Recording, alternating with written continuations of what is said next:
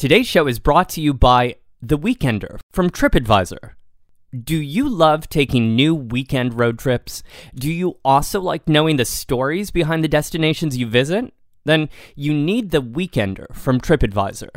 The Weekender is a free newsletter curated by TripAdvisor writers who want you to road trip like a local across the New York region. Every issue is a prepackaged weekend trip that gives you the best local spots to eat, stay, and experience, told through the perspective of the locals. To get this free newsletter, sign up now at tripadvisor.com/theweekender. That's tripadvisor.com/theweekender.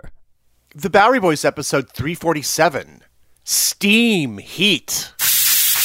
Hey, it's the Bowery Boys. Hey. Support for the Bowery Boys is provided by our listeners. Join us for as little as $1 a month by visiting patreon.com/BoweryBoys. Hi there, welcome to the Bowery Boys. This is Greg Young. And this is Tom Myers. And today we are cranking up the heat on the show. Oh, and not just any old kind of heat. We're cranking up the steam heat. In fact, Greg, do you want me to walk over right now to my radiator and fiddle with that little knob?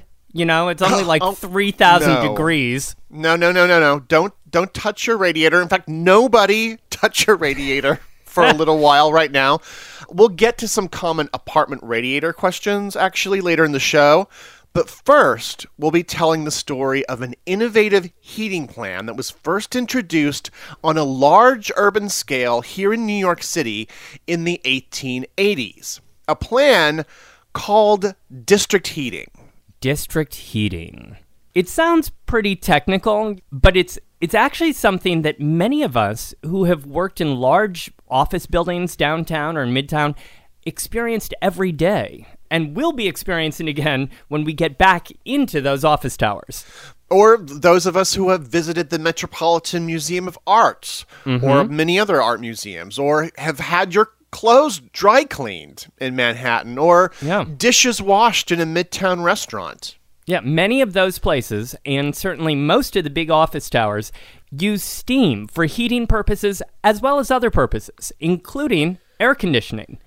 But, and this is important to today's story, these buildings don't get their steam from their own boilers in their basements. The Empire State Building, for example, doesn't have a basement full of boilers. Their steam is provided by Con Edison, and they get it by tapping into the city's steam service. Today we'll be looking at the debut of this system, and quite literally how it has shaped New York City's skyline. Because without this steam system, the skyline would look notably different.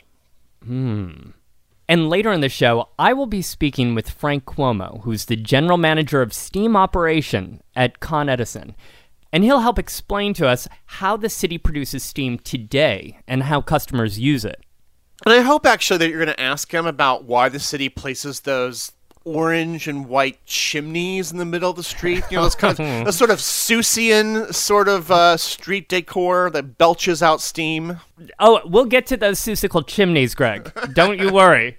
So join us as we explore the steamy story of district heating in Manhattan. Yeah, I got steam heat. I got steam heat. I got steam heat, but I need your love to keep away the cold. I got steam heat. I just had to get a little pajama game in there. But seriously, Greg, how do we even get started? I mean, the subject could be a bit, shall we say, hazy for people. We're not just talking about heating in the city. We're talking more generally about steam. Yes, that steamy subject of district heating, or the idea of a central plant which distributes steam to customers through a series of pipes. In particular, we'll be speaking specifically about the New York steam system, which is the largest in the United States, operated by Con Edison, which is the energy company that also supplies New York City with electricity and gas. Although, unlike those utilities, not every building in New York gets steam from the city. In fact, only buildings in Manhattan can tap into this system. Okay, so only buildings in Manhattan can tap into this steam system. Yes. Although buildings all over the city obviously use steam for their own purposes. They just, make their own? Yeah, most buildings, though, actually have independent steam systems, or in other words, a boiler in the basement where heated water is turned into steam, and then that steam travels through pipes, throughout the building and then goes into individual rooms, most commonly via radiators. And I think many people listening are very familiar with the radiators that sit alongside a wall in one of their bedrooms or in their living room, and the fact that sometimes those are very hard. In fact, they're always very hard to control. Once you get those things going, at least in my old apartment building, you just couldn't seem to get the heat down. I mean, we're talking windows open during the winter. Yeah, I mean... But yes, very effective, very effective. Clang, clang, clang goes the radiator. Well, meanwhile, places like New York University and Columbia University and many, many other places have independent, self-contained steam systems.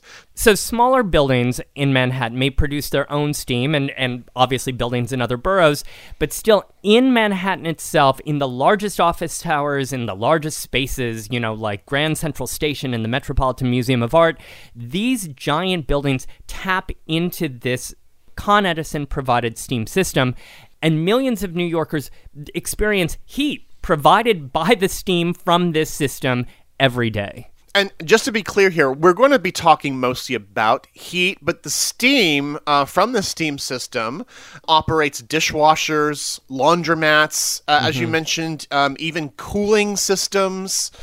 Steam just has so many possibilities, doesn't it? I mean, it seems so advanced, and yet also at the same time so primitive, because it's boiling water. It's kind of always been around, hasn't it? Yeah. It connects us to steam motors and to the Industrial Revolution. It is literally elemental to, our modern way of life, this fundamental process of nature turning water into a gas. Now, since the late 18th century, steam has been used to generate power. The first steam locomotives were developed in England in the early 19th century using the burning of coal or wood that would produce steam in a boiler system, powering a train's mechanics, and that would then, of course, propel it down the tracks. And the same principle then would be applied to developing the steam ship, which would be developed abroad as well, but perfected here by people like Robert Fulton. Yeah, I mean, thanks to Fulton, life in New York was already changing by the 1830s, thanks to steam. And steam as power, we'll come back into the story a little bit later, but it's a byproduct of steam that we'll be spending some time on, and that is steam creating heat. And the developments in steam heating are coming about here at a very important time as American cities were greatly expanding in size and population. So you just brought us up until the 1830s, but before then, the home was centered around the fireplace and the hearth, right? This was the center of the home and the heat production center of the home. Right. And then the smoke from all of that action would be belched out of the chimneys, which were right there. But there's so much burning here of wood. It does seem like this would be kind of risky, especially as the city was becoming more densely populated. Yeah, and to be honest, it actually wasn't even all that effective. I mean, we love a good fireplace, but it's rather inadequate to heat, a large space. But during this period, Americans were soon entranced by another fuel source here, and that is coal, which became a cheaper alternative to wood. So while you would have wealthy homes on Fifth Avenue that still had hearths and fireplaces, working class homes tended then to be heated more with coal-burning stoves. But when does steam come into the picture here? Because steam, seems to be perhaps a more efficient way of getting heat around to multiple rooms. And it certainly would be. Believe it or not, steam as a heat source really began to be used on a large scale in the early 19th century, so really concurrent to all these other different heating methods. But they were usually kind of big one-off projects using a steam-generating boiler and a series of pipes traveling through each room. But again, these would be very massive projects. So places like state houses, even the U.S. Capitol was warmed in this manner very early on in its creation. Eventually, over time, this technology would evolve so that the steam would enter into each room via a contraption of coiled pipes called a radiator. Oh.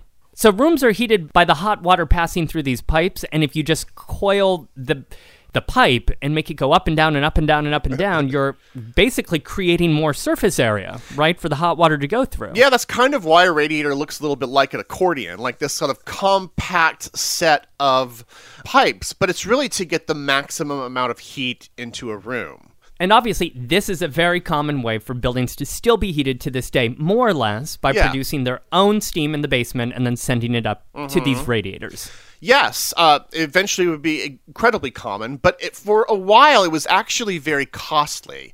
The idea of installing pipes through a whole house, that is a big project. Yeah. By the Civil War, you still mostly found this method of heating only in large buildings, extremely fancy hotels, and wealthy homes. And they would be quite dangerous too, as you can obviously imagine. And it was only even until like the late 1890s that there was a so-called safer boiler that became available. In fact, it was in 1891 that two New York investors named George Babcock and Stephen Wilcox revolutionized the industry by manufacturing smaller, affordable boilers that used lump coal.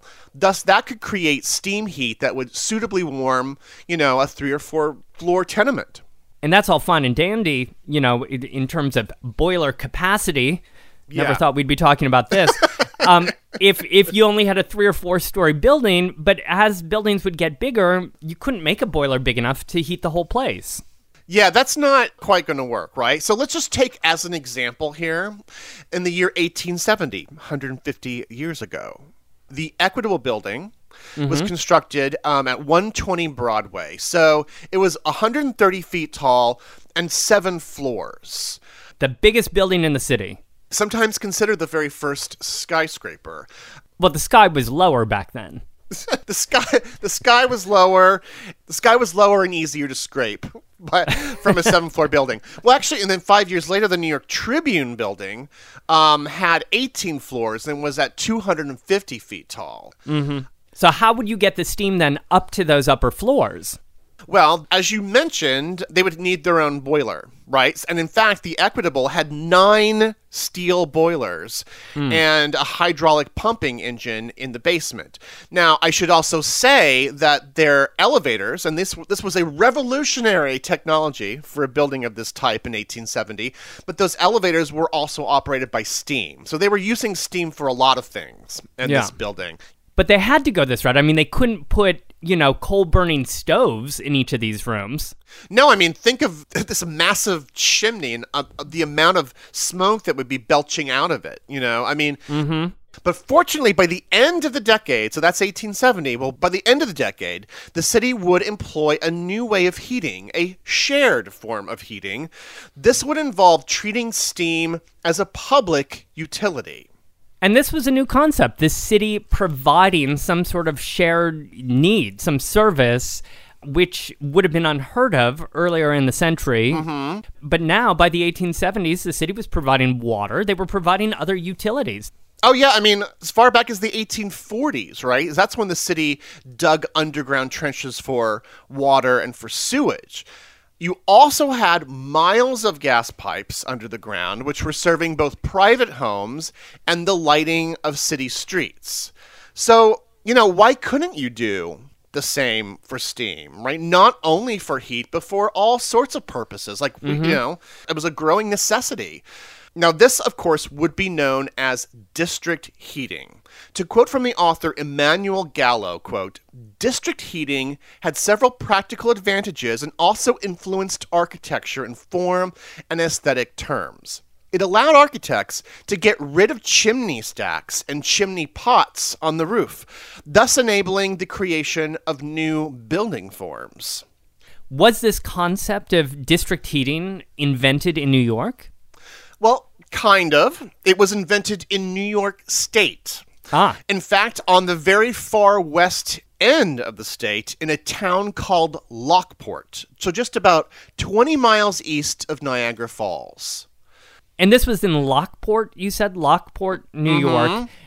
Is there any connection then with the Erie Canal? I'm hearing lots of sort of canal-related terms. Well, yeah, in fact, Lockport is home of the Flight of the Five Locks, which was this staircase, very dramatic staircase lock that raised and lowered canal boats. And with the falls also being a place of power-generating innovation over the years, it's not surprising to find that there were many, many inventors that flocked to this area here. Now, the inventor of district heating was a man named Birdsell Hawley, who was born 200 years ago this year, 1820. Happy birthday, Birdsell. Now, he grew up in Seneca Falls, and he actually began inventing there. First, with the invention of a water hydraulics system, which allowed firefighters to pump water from hydrants. Okay. And if that wasn't revolutionary enough, then he invented a steam fire engine, which soon became the model of the standard American fire engine. Wow. Okay, so this is all before 1850. And this is before he's 30. In 1851... No pressure. Actually, lots of pressure. Lots of pressure, Lots of pressure. In 1851, he moved to Lockport, and then, a little over a decade later, in 1863, he would build his new home, an innovative water and fire protection system.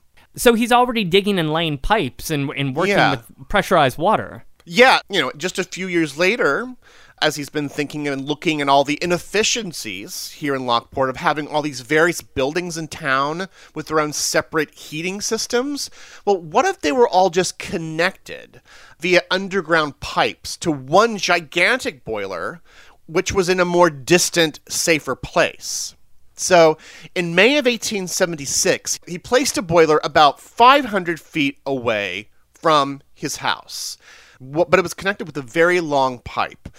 This proved effective. He showed it off to the neighborhood, the town officials, and then very quickly, by January of 1877, a new corporation was formed to connect the entire town center of Lockport with miles of underground steam pipes.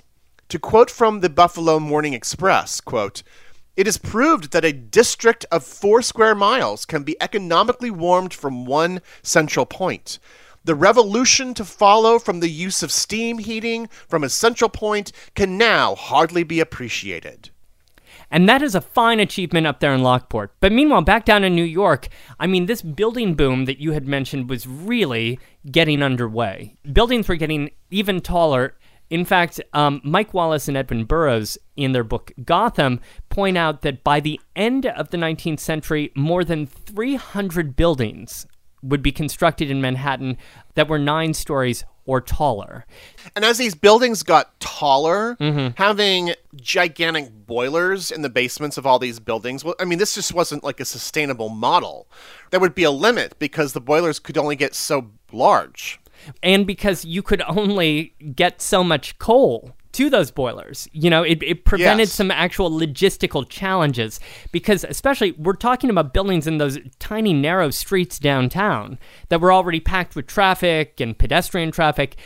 How could they even get all the coal that they needed to those buildings? And where would they store it? It would actually be very, very disruptive just in terms of coal delivery. So the city planners and entrepreneurs really started seriously considering the possibilities of delivering the steam by that same district heating system that old Birdsell Hawley had developed upstate. perchance, were there already, like, steam creation businesses in New York? Like, was it possible to buy hot air from people? Don't we sell our hot air all the time? This is a podcast full of it. By 1880, actually, there were a couple of competing steam companies in town, because in 1878, there was a man named Francis Spinola who was granted permission by city council, or the common council, as it was called, to run steam pipes under the city streets to customers. And that right would be purchased the next year, in 1879, by a wealthy businessman from Ohio named Wallace Andrews. And it would be Wallace Andrews, then, who would bring steam to New York City in a big way by forming the Steam Heating and Power Company of New York. A Gilded Age businessman from Ohio. Mm-hmm. Wallace had been a business associate of John D. Rockefeller back in Cleveland. He had helped him start Standard Oil. He had served on Standard Oil's first board of directors. And it really sounds, from what I've read, that he was quite a fellow. According to the book 50 Years of New York Steam Service, which was published in 1932, quote, "He was above all else an achiever, a born pioneer, a perpetual striver for something new. Mr. Andrews was a handsome man of impressive bearing, emphasized by certain peculiarities of dress. His suits and fancy waistcoats were the envy of his rivals, and his tall, glistening beaver hats in winter and his equally high gray felts in summer were his special marks of sartorial distinction." Are you saying he's a steamy dandy? And I should note that description of him was published, that book was published by his own company 50 years later. So an objective source. Only the most objective. Wallace had the money and the connections, and he brought on a prominent engineer named Charles Edward Emery. And according to this account in the 50 Years book, the two men traveled up to Lockport to check out Hawley's new district heating system, and then decided to license it from Hawley for use down in Manhattan. What was the name of that company again? Their company was called the Steam Heating and Power Company of New York, but the story takes kind of a insidery business turn. We don't want to get too deep into all of the competing steam rivals at the time. It gets a little foggy in there, but there was another steam company called the New York Steam Company that got an even bigger license, a bigger franchise from the city. And so Wallace Andrews then took a controlling share of that company, took it over, and then merged it into his other company, retaining the name of the New York Steam Company, which then by the end of 1880 had this big authority, this broad authority that had been granted by the city to really dig away and lay steam pipes wherever they wanted to in Manhattan.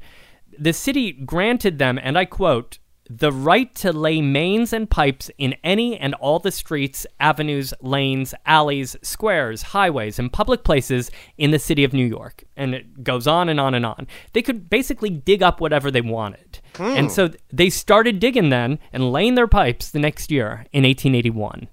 So here, 1881... This just seems like it's going to be a little bit of a messy situation. The city is already growing. There's so much construction. And here you have this company ripping up the streets to embed cast iron steam pipes under the roads. Sounds like a possible fiasco. Oh, and it wasn't just steam pipes that were being laid, but electric cables as well. Because Thomas Edison, who was also given the right to dig up the streets himself, would open his first electric plant just a few blocks away on Pearl Street in 1882. And in fact, Charles Emery, from the steam company, the engineer, would sometimes even meet Thomas Edison underground as they were both late at night inspecting their pipes and cables. Fancy meeting you here. They would actually compare pipes and talk about insulation by gaslight underground. I mean, this sounds kind of fun, being in the trenches late night in New York. Oh, yeah. But the big picture here is that by 1881, 1882, downtown, all the construction, all the things being laid in the streets, downtown was a hot mess. And this made certain newspapers pretty cranky. I found a clip in the New York Sun printed on March 6, 1882, about all the heating and power company pipes and wires that had been laid the previous year. They wrote, "The steam companies and electric companies laid 8 miles of pipes in 1881, and the gas companies 14.5 miles of gas mains. These underground structures are increasingly so enormous that in many places a complete rearrangement of those already placed will become necessary for the additional ones. And unfortunately, the greatest accumulation occurs in the most populous and most frequented streets, where interference with the pavement is most objectionable. In this respect, New York is like London." By the way, how did this even work? Where was the steam company located exactly, and where were the boilers that were creating the steam? Well, the offices of the New York Steam Company were on Cortlandt Street, between Church and Broadway. Today, just a block or a block and a half east of the World Trade Center. But the steam generating plant, which contained a whopping 48 boilers, Greg, on 4 floors, was located just west of the office between Greenwich and Washington on Cortlandt, which is the site of today's World Trade Center. Oh, wow. And when did it start operation? On March 3rd, 1882, this new steam company provided steam to its first customer in this district heating plant, the 9-story United Bank building, which was home of the First National Bank of the city of New York, which was located at 88 Broadway at Wall Street, just across from Trinity Church. So that building, that new building, was now getting its steam to serve its radiators, but also to power its 2 elevators from a steam generating plant that was located 7 blocks away. And within months, dozens more buildings in the area would also tap into this steam system. Clients like the 10-story Mutual Union Telegraph Company building at 135 Broadway and the old U.S. Post Office building, which was on Park Row, just south of City Hall. And this would keep growing. Within 4 years, in 1886, the company would have 5 miles of pipes running under the streets and an impressive 350 customers, each of them buildings, using their steam services. And all of that steam that all of these buildings are using is being generated from that same steam plant. Well, by 1886, the company would construct another generating plant uptown at Madison and 58th Street. That plant was to service buildings in Midtown, mostly in the 50s and 60s, between Madison and Fifth Avenue. Well, this sounds like they're aiming for more swanky addresses by building that particular site. Yeah, they were betting on a new market for their steam power. The luxurious residences and the mansions of Gilded Age New York, here in Midtown. The steam company's 50 Years book that I mentioned reported that, quote, "The announcement that the service had been extended received a warm welcome from fashionable uptown residents, especially women, who saw in it the abolishment of smoke, soot, ashes, dust, and dirt, not to mention noise and fire hazards." And, several then socially prominent families adopted steam, like Henry Flagler at 685 Fifth Avenue. Seth Lowe signed on. J.D. Rockefeller himself signed on. He even provided a testimonial for the steam heating company to be used in advertisements. That's a pretty big endorsement for any product to get, Rockefeller on the record supporting something. Why would they need such high-profile endorsements? Well, it was still a new technology, and the company had launched a sort of PR campaign after that devastating blizzard of 1888, which had shut down the city for 3 days in March of that year. But we should note, the steam power, even during the coldest days of that blizzard, the steam power never stopped, and it proved itself to be very reliable. It also proved, because during that emergency, they had to figure out ways to truck the coal over to that Madison Avenue plant, it proved to them the importance of constructing power plants along water sources, along the rivers. So, in 1896, the company opened a new plant at 59th Street and the East River, and they shut down that old Madison Avenue plant.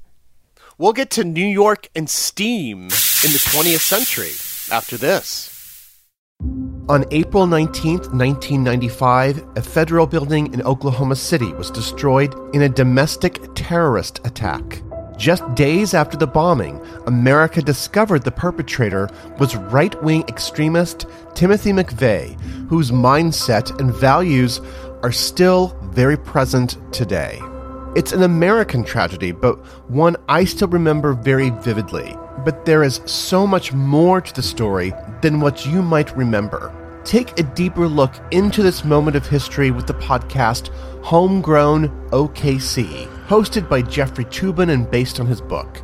The Homegrown OKC podcast is about better understanding the political environment in our country today. In particular, I found fascinating all the original archival footage used in the show, sounds which brought me back to that time, but with a richer understanding of events. These episodes were thrilling to listen to. That's Homegrown OKC. To listen, search for Homegrown OKC in your podcast app. That's Homegrown OKC. In the decades before the Civil War, slavery's grip on America tightened. But soon, a diverse group of abolitionists, both black and white, began to construct a clandestine path to freedom for the enslaved. Hosted by Lindsey Graham, Wondery's podcast, American History Tellers, takes you to the events, times, and people that shaped America and Americans, our values, our struggles, and our dreams. In the latest series, American History Tellers explores the Underground Railroad, a covert network of secret routes and safe houses operated by men and women committed to helping enslaved people escape bondage in the South. Fugitive slaves and anyone helping them face terrible violence and even death if caught.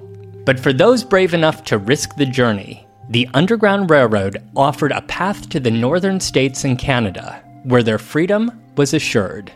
Follow American History Tellers on the Wondery app or wherever you get your podcasts. You can binge this season's American History Tellers, The Underground Railroad, early and ad-free right now on Wondery Plus.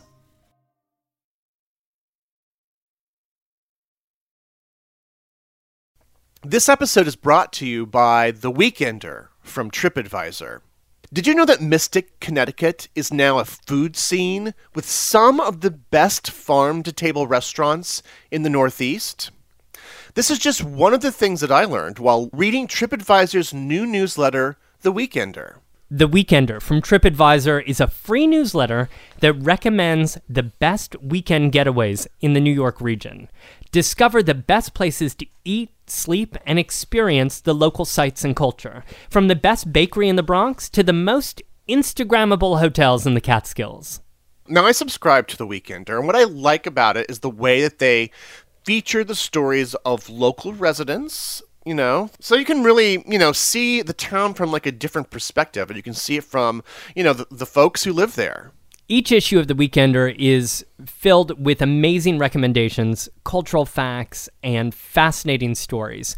And whenever you decide to start traveling again, I think that you'll love it as much as we do. And quite honestly, I just read it to dream about traveling because I haven't traveled in a while. So I'm just sort of like planning all these things in my head, like making a checklist because of The Weekender. So you can actually sign up for free at tripadvisor.com/theweekender. That's tripadvisor.com/theweekender. And now, back to the show. So this new Steam system has proved to be a success. And really just in time, right? That's right. It started in 1882. And just in time because starting in the 1890s, the scale of office buildings downtown grows dramatically, okay? So in 1890, Joseph Pulitzer constructs his office for the New York World at 309 feet. That's not counting the massive antenna on top of the building.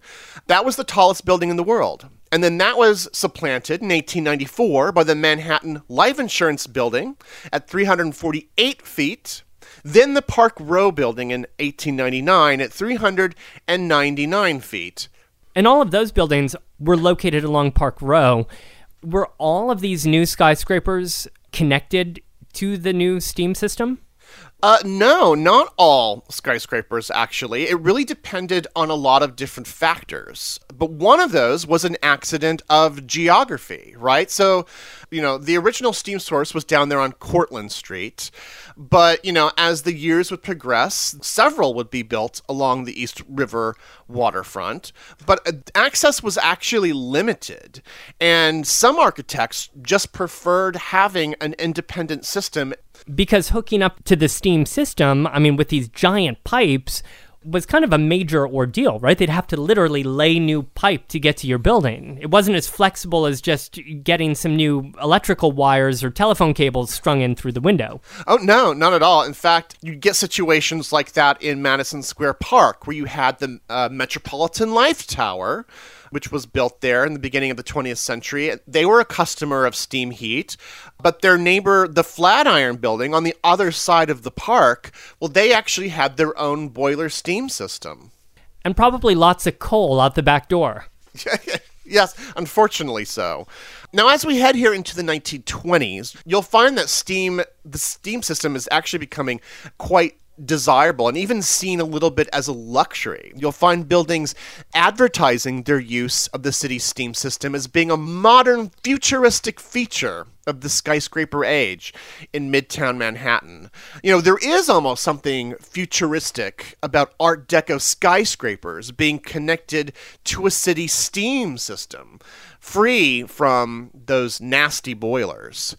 You had glamorous hotels like the New Yorker, the Hotel Pierre, the Essex House. They were all signed on for steam service.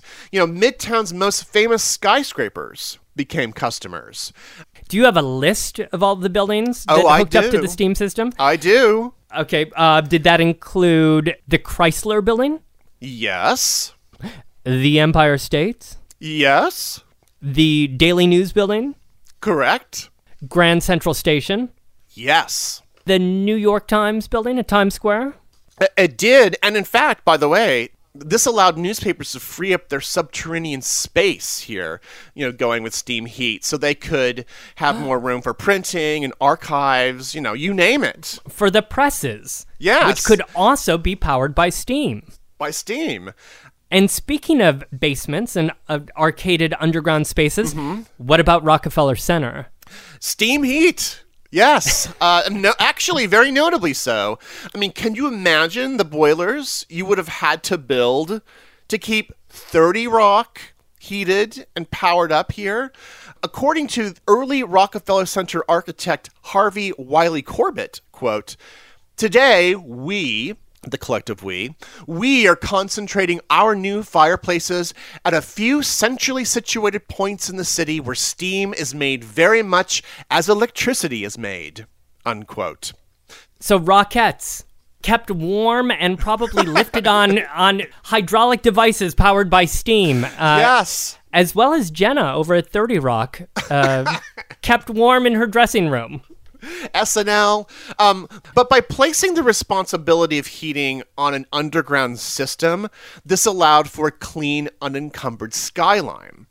The classic romantic New York skyline derives from its noticeable lack of ugly plumes of smoke and exhaust. And given the fact that New York would have such a smog problem and pollution problem later, imagine how much worse it could have gotten if we had had all of those chimneys exhausting all that nastiness. Yes, thank goodness those never existed. By 1932, New York would have the largest steam distribution system in the world, with 3/4 of the buildings in Midtown clients of the New York Steam Corporation, which was their new name by this point. City steam would be so linked with the rise of skyscrapers and apartment towers and hotels that it essentially made the system a Manhattan-only service.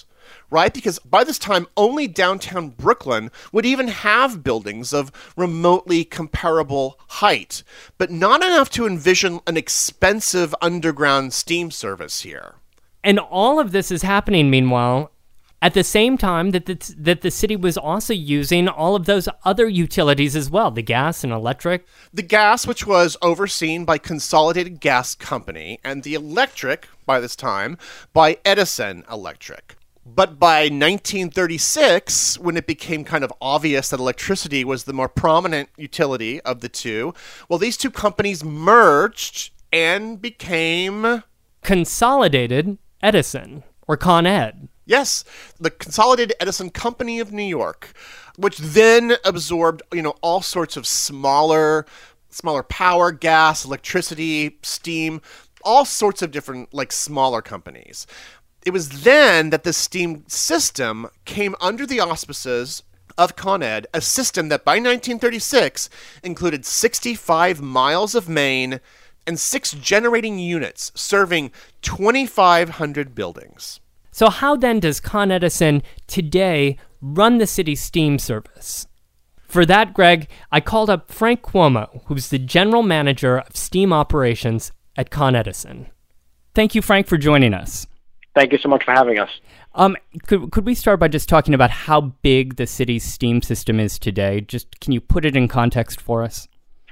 Sure. There's a lot of different ways to put it in context. The most basic way to put it in context is the distance. So it's about 106 miles of steam pipe underneath the ground in the streets of Manhattan. And that starts down at the Battery, and it extends on the west side of Manhattan to 96th Street, and on the east side of Manhattan to 89th Street. So it covers a really vast geographic area. So it's going up and down several times, many different avenues. Correct, yeah. It's on all the major avenues, or most of the major avenues, but primarily the two main load areas that we service are the downtown area and the midtown area. Those are the largest areas of infrastructure. And that's because most of your customers are very large office towers or residential towers.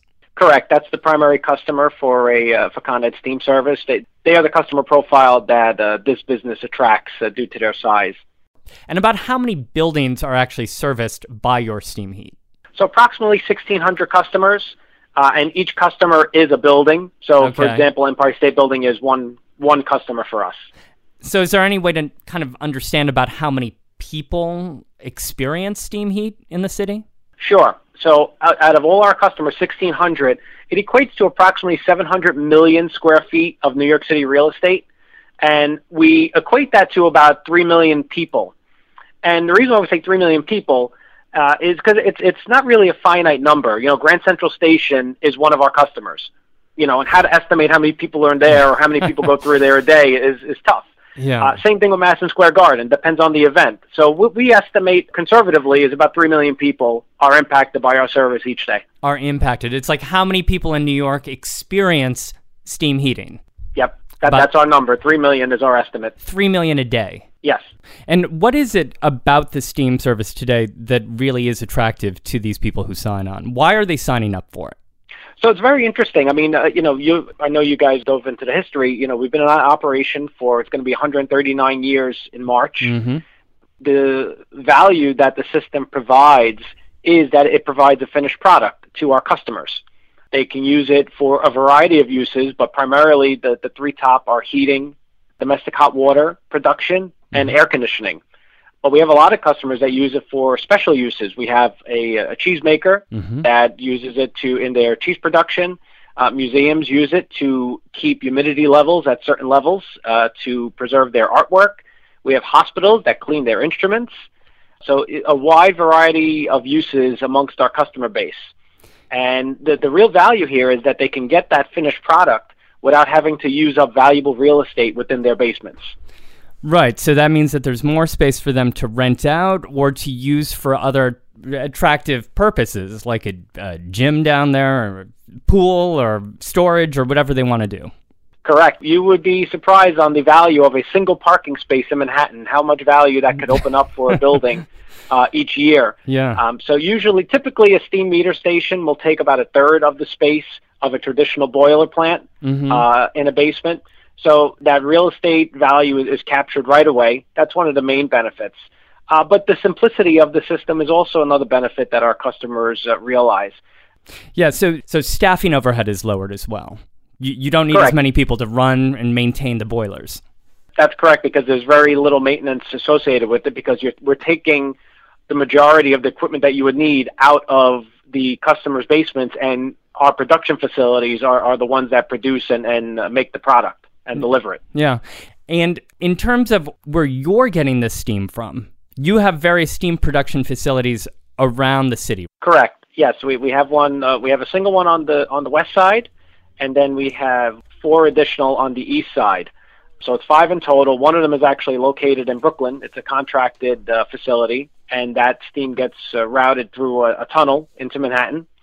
But the real benefit on the production side for us is, or for our customers as well, is that 60% of our steam is co-generated. So we produce electricity and steam simultaneously in the most efficient manner possible. And when you say co-generated, that means that you're generating at the same time that you're making electricity, you're also capturing the steam from that process? Correct. So we're making electricity, and we are capturing the waste exhaust gases from that process and creating steam with it.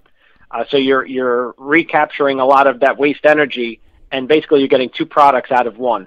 Yeah. And at those steam production facilities that we go by, we might be driving by or cycling by, and we see those giant chimneys, right? I mean, what's happening inside there? Those are giant boilers? So it depends on the location you're looking at. The most prominent one that you will probably driven by a number of times if you're on the FDR Drive, our East River facility is around 14th Street. Yeah, It's sure. right on the FDR.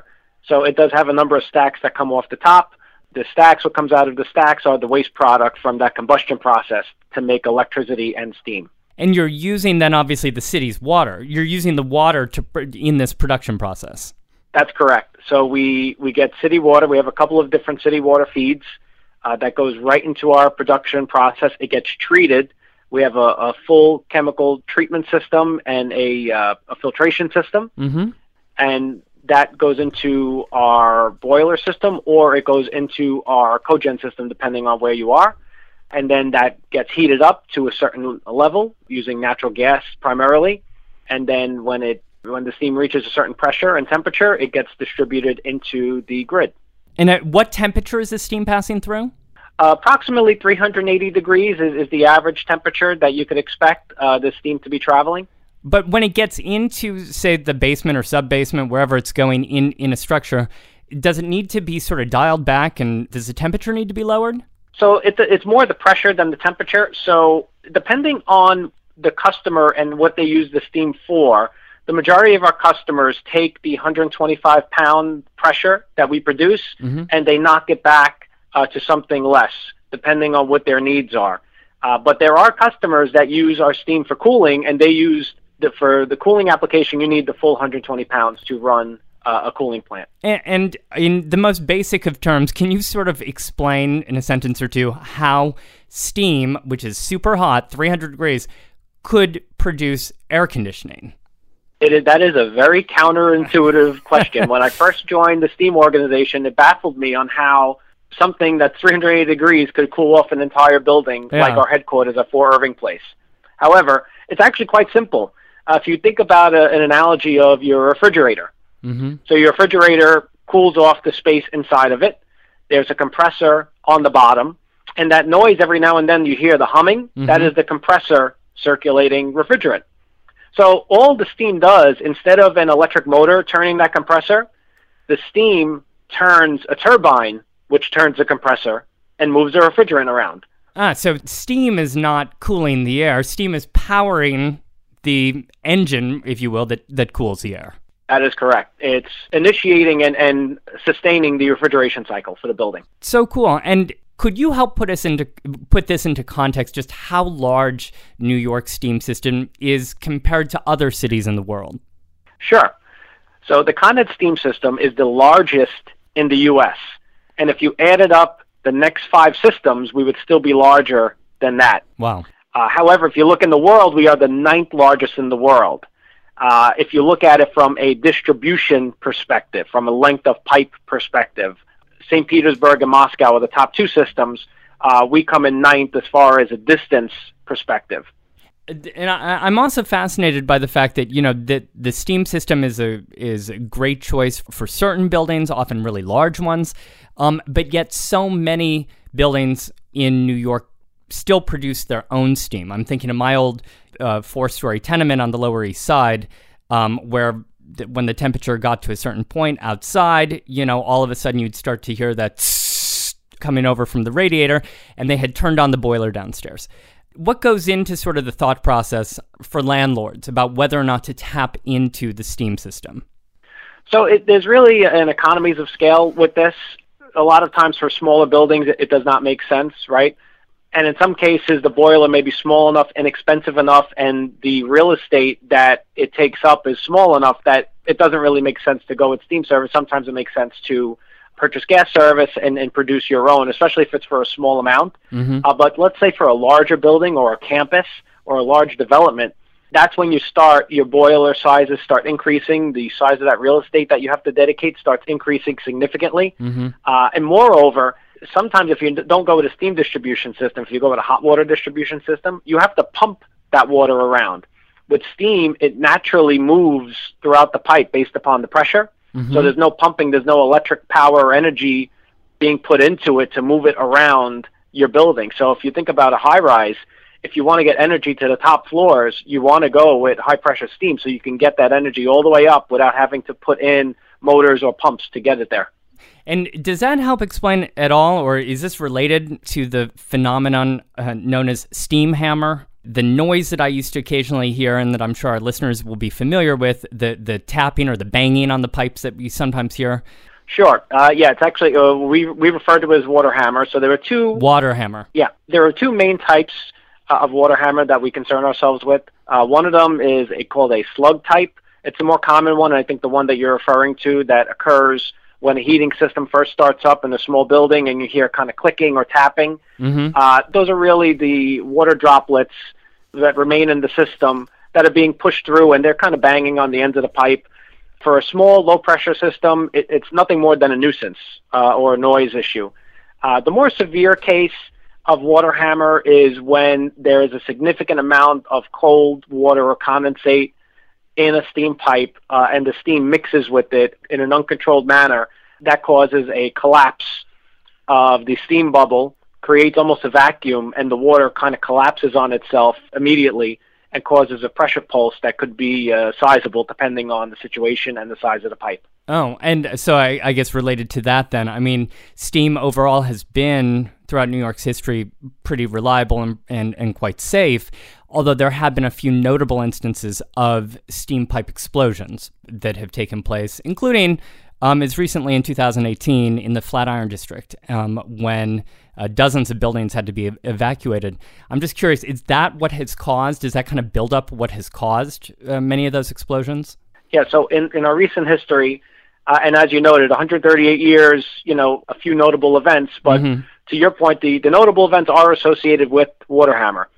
Each of them is unique. The latest one, the Flatiron, that happened in July 2018, that was a water hammer caused by external water coming in contact with our pipe. I'm not going to get too much into the details there because the report is with the commission and not 100% finalized. Okay. But with each one of these, we learn and we implement changes to prevent this or mitigate that risk from happening in the future. So even though the report's not finalized right now for the Flatiron event, within 6 months, we implemented changes from what we've learned in the investigation that continue to make our system, as far as technology-wise, we are probably one of the more advanced steam systems in the world as far as the technology we've incorporated into the control and monitoring of the system. And I guess if we're talking about the water somehow touching the steam system or the steam pipes that are far underground, we can't talk about steam. I can't let you go without first asking about those iconic white and orange steam chimneys that we see occasionally in the middle of high-trafficked avenues and streets, popping right out of the street, I guess out of the manholes, right? What is the purpose of those chimneys that are belching out that steam? So our steam stacks are famous and infamous. Iconic. Yeah, they are iconic, and they're a major part of the New York City culture. You will see them in multiple movies, multiple productions. Sure. We get calls often for movie producers that want to buy one or rent one from us or ask us to set one up. Can you rent one for a party? No, we don't allow that. We usually tell them to just if they can reproduce it on their own, and they usually do that. But to answer your question, so when there is a stack, an orange and white steam stack in the street, that is there for a number of reasons, but mostly it's there for safety. There's a situation, there is a steam leak or a situation where steam vapor is emanating from the street. And we want to make sure that that is directed above the flow of traffic, away from pedestrians. That is the main function of the stack. And it is there on a temporary basis. It is there until we can organize a time when we can shut down that specific section of the system to repair the leak or alleviate the condition that is causing that vapor to come up from the street. And the vapor is coming up usually through a manhole that would be used to access the pipes in the first place? That's correct. So right now we have almost 4,000 manholes around the city just for the steam system alone. Wow. And typically if we have a leak, it will travel down the piping and find a manhole and come out through the street through there. It happens, but it's more rare that a leak will be so severe that it'll kind of cut its own hole through the street. Usually it finds a path of least resistance, and that's usually one of these manholes. So when we see those chimneys, those steam stacks, they're just there. We should thank them. They're there to keep us safe. Correct. They are there for pedestrian safety as well as to keep the steam out of the path of vehicles driving so they have a clear line of vision to where they're driving. So Frank, in today's show, we really covered the history of the steam system and where it's been. But where do you think it's going? What do you think is the future of New York's steam system? That's a good question. So over its 138 years of operation, the Con Edison steam system has evolved from using coal to heavy fuel oil to natural gas. Mm-hmm. We're working to further improve our environmental rating by investigating renewable fuels, efficiency opportunities, and working with our customers so that they can use our product in a smarter way. We're really not 100% sure what the fuel of the future will be, but I can guarantee you that our system will be using it to keep New York City running. And using whatever that future fuel is to keep making steam. That's correct. Well, Frank Cuomo, thank you so much for being on the Bowery Boys and for taking the time to explain the city's modern steam system to us. Thanks so much. It is our pleasure. Thank you so much. Well, that interview was fascinating, and it's so good to know that those chimneys are actually there to keep New Yorkers safe. Yeah. For more on this subject and a lot of fascinating images, especially some 19th century images of steam inventions, visit our website, BoweryBoysHistory.com, where on top of stories related to this podcast, there will be other stories, a lot of seasonal stories on New York City and the holiday season. You'll also find us on social media at Twitter, Facebook, and Instagram. A huge thank you to our patrons who steam may power much of New York, but our patrons power the Bowery Boys. We could not make the show without you. Thank you for joining us at patreon.com/Bowery Boys. It's because of your small monthly contributions that Greg and I are able to produce a new Bowery Boys episode every 2 weeks. We really couldn't do the show without you. So check out Patreon, that's patreon.com/Bowery Boys. And we have a special treat for all those who support us there and for those who sign up at any level. Next week, we will be dropping a Patreon-only show, a Bowery Boys Holiday Spectacular. For your ears. Usually around this time, we get to do a holiday party.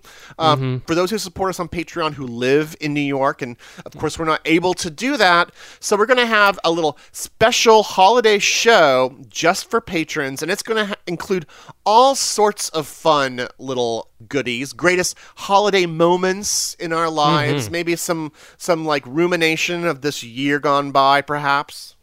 Yeah. Normally we hold that party, Greg, as you said, at a bar. Imagine this, a bar in a small room in the back of a bar in the village. And, here's to holding it again in a small room in the back of a bar in the village in 2021, listener. Yes. We're going to make it there. And on that show, ladies and gentlemen, you'll get to hear the story about the time that Tom and I performed on a lofty cabaret stage with Eartha Kitt. That's right, Well, Santa Baby. Technically, that's true, but it's more like Eartha Kitt performed on us. But we'll tell that story in the Patreon Extra. Exclusive. So that's patreon.com/Bowery Boys.